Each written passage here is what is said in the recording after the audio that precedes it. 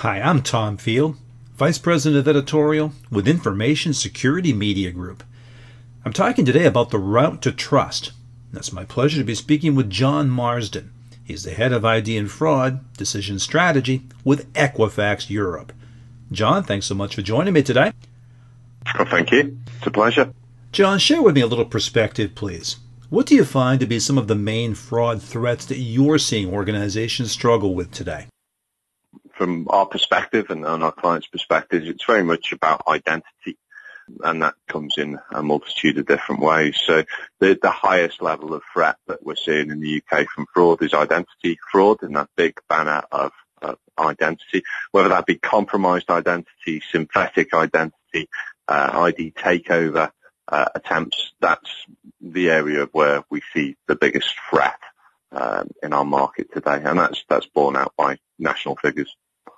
John, I want to ask you what might seem like an obvious question, but which I think will offer some unique perspective to our listeners today. And the question is, how do you find that fraud impacts businesses as well as the general public? Okay, well, fraud's a huge issue. I think the other area of fraud is internal fraud that we don't really get involved with, but a huge issue for businesses.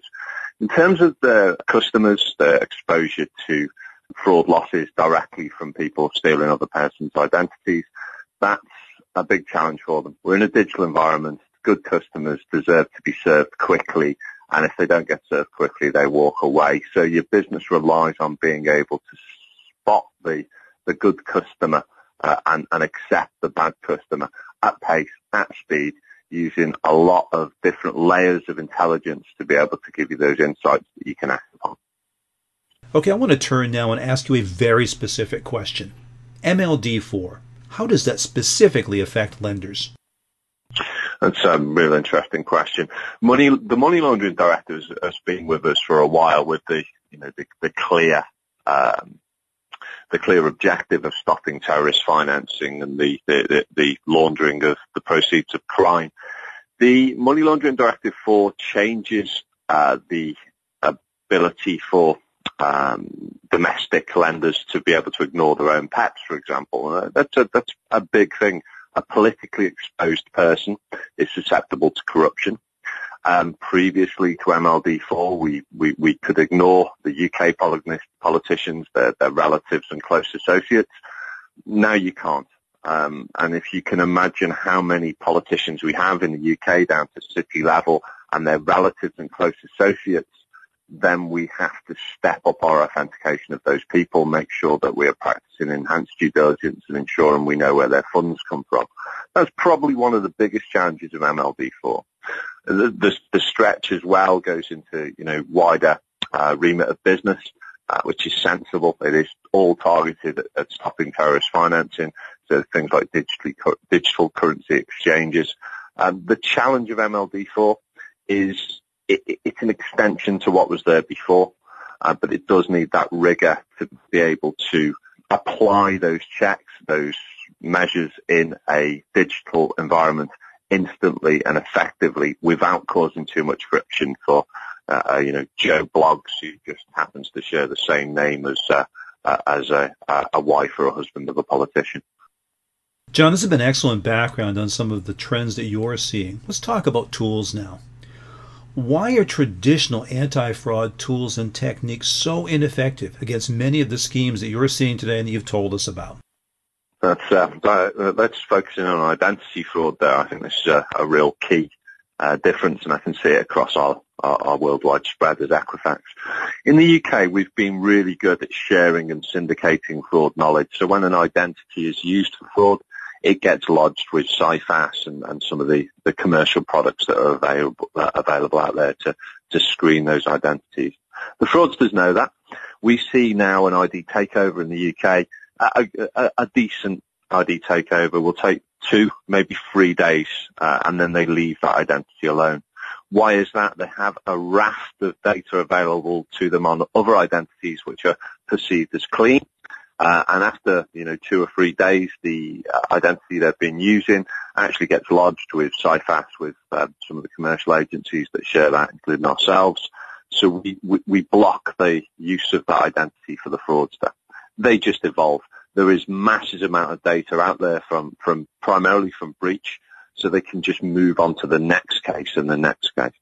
That's not common across the world. So where we see the lack of fraud exchanges, places, for example, the US, we might see an ID takeover take months. It might be 3, 4, 5 months that the fraudster is reusing that identity over and over. Now we're seeing that tighten down with the use of fraud technology. But when you face an environment like we have in the UK, where you have to spot that fraud in the 2-day window that the ID takeover is happening, you do need new technology, new layers, and new intelligence to lead you to spot that fraud amongst the other applicants. Let's talk now about the identity challenge.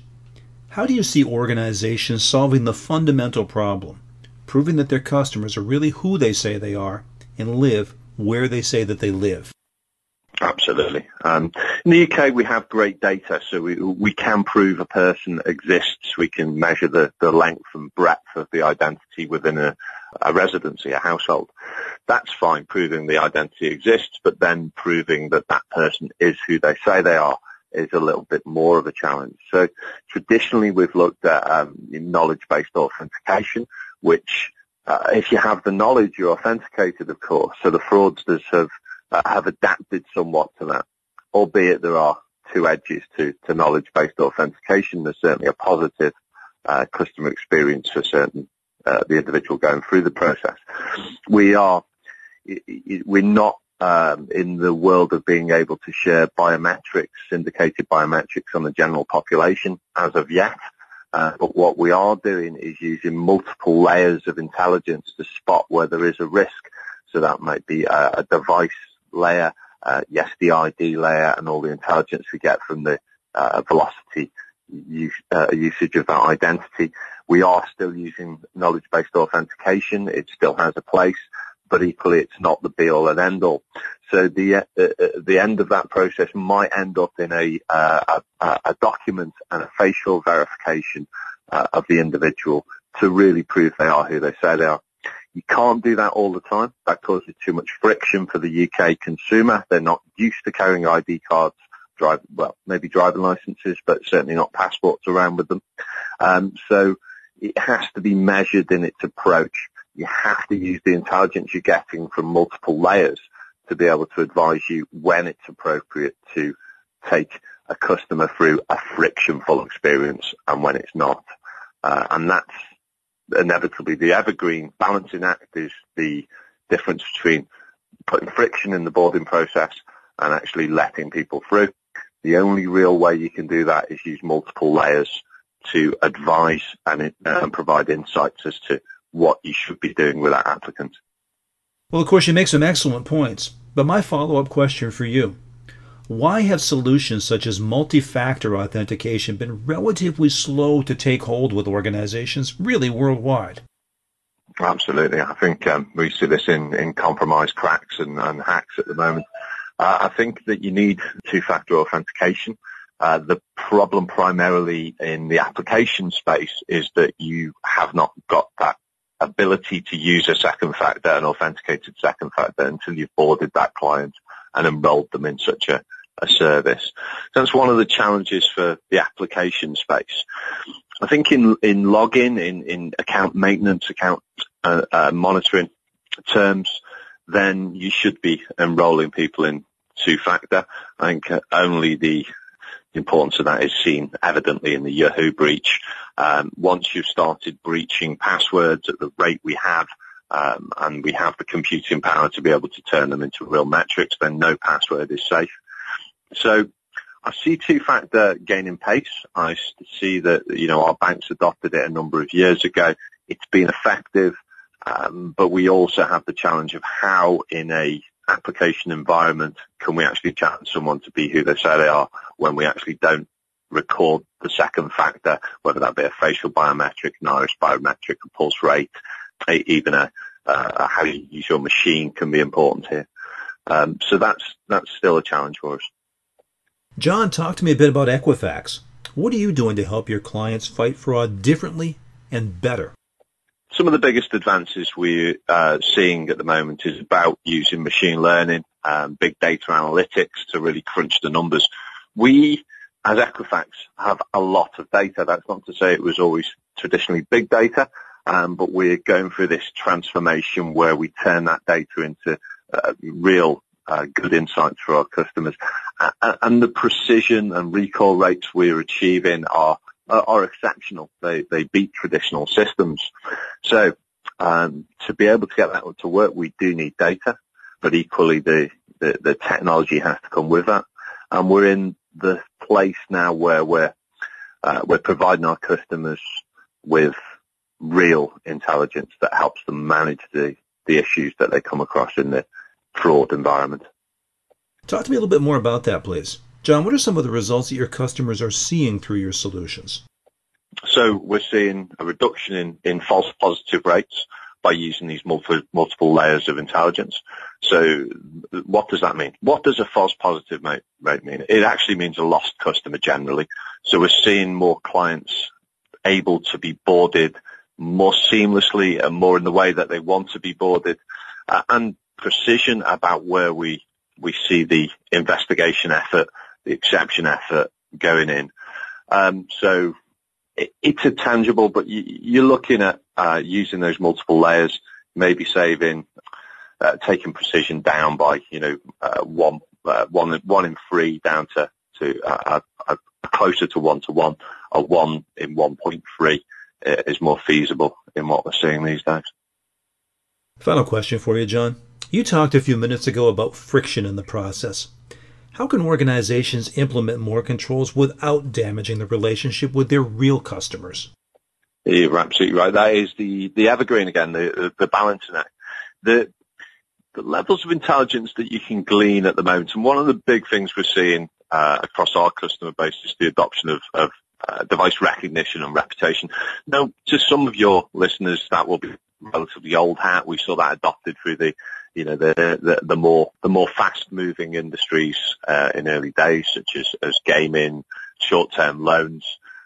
We're seeing that now transfer into our more blue-chip clients, where they previously didn't have this level of intelligence. And we're relatively, some of them, very skeptic about what it could do for them. So it's a great example of where you can deploy something that's silent to the consumer, but gives you a deep level of understanding about that interaction with that consumer, about that application. That is essentially the base layer now for our progressive authentication suite.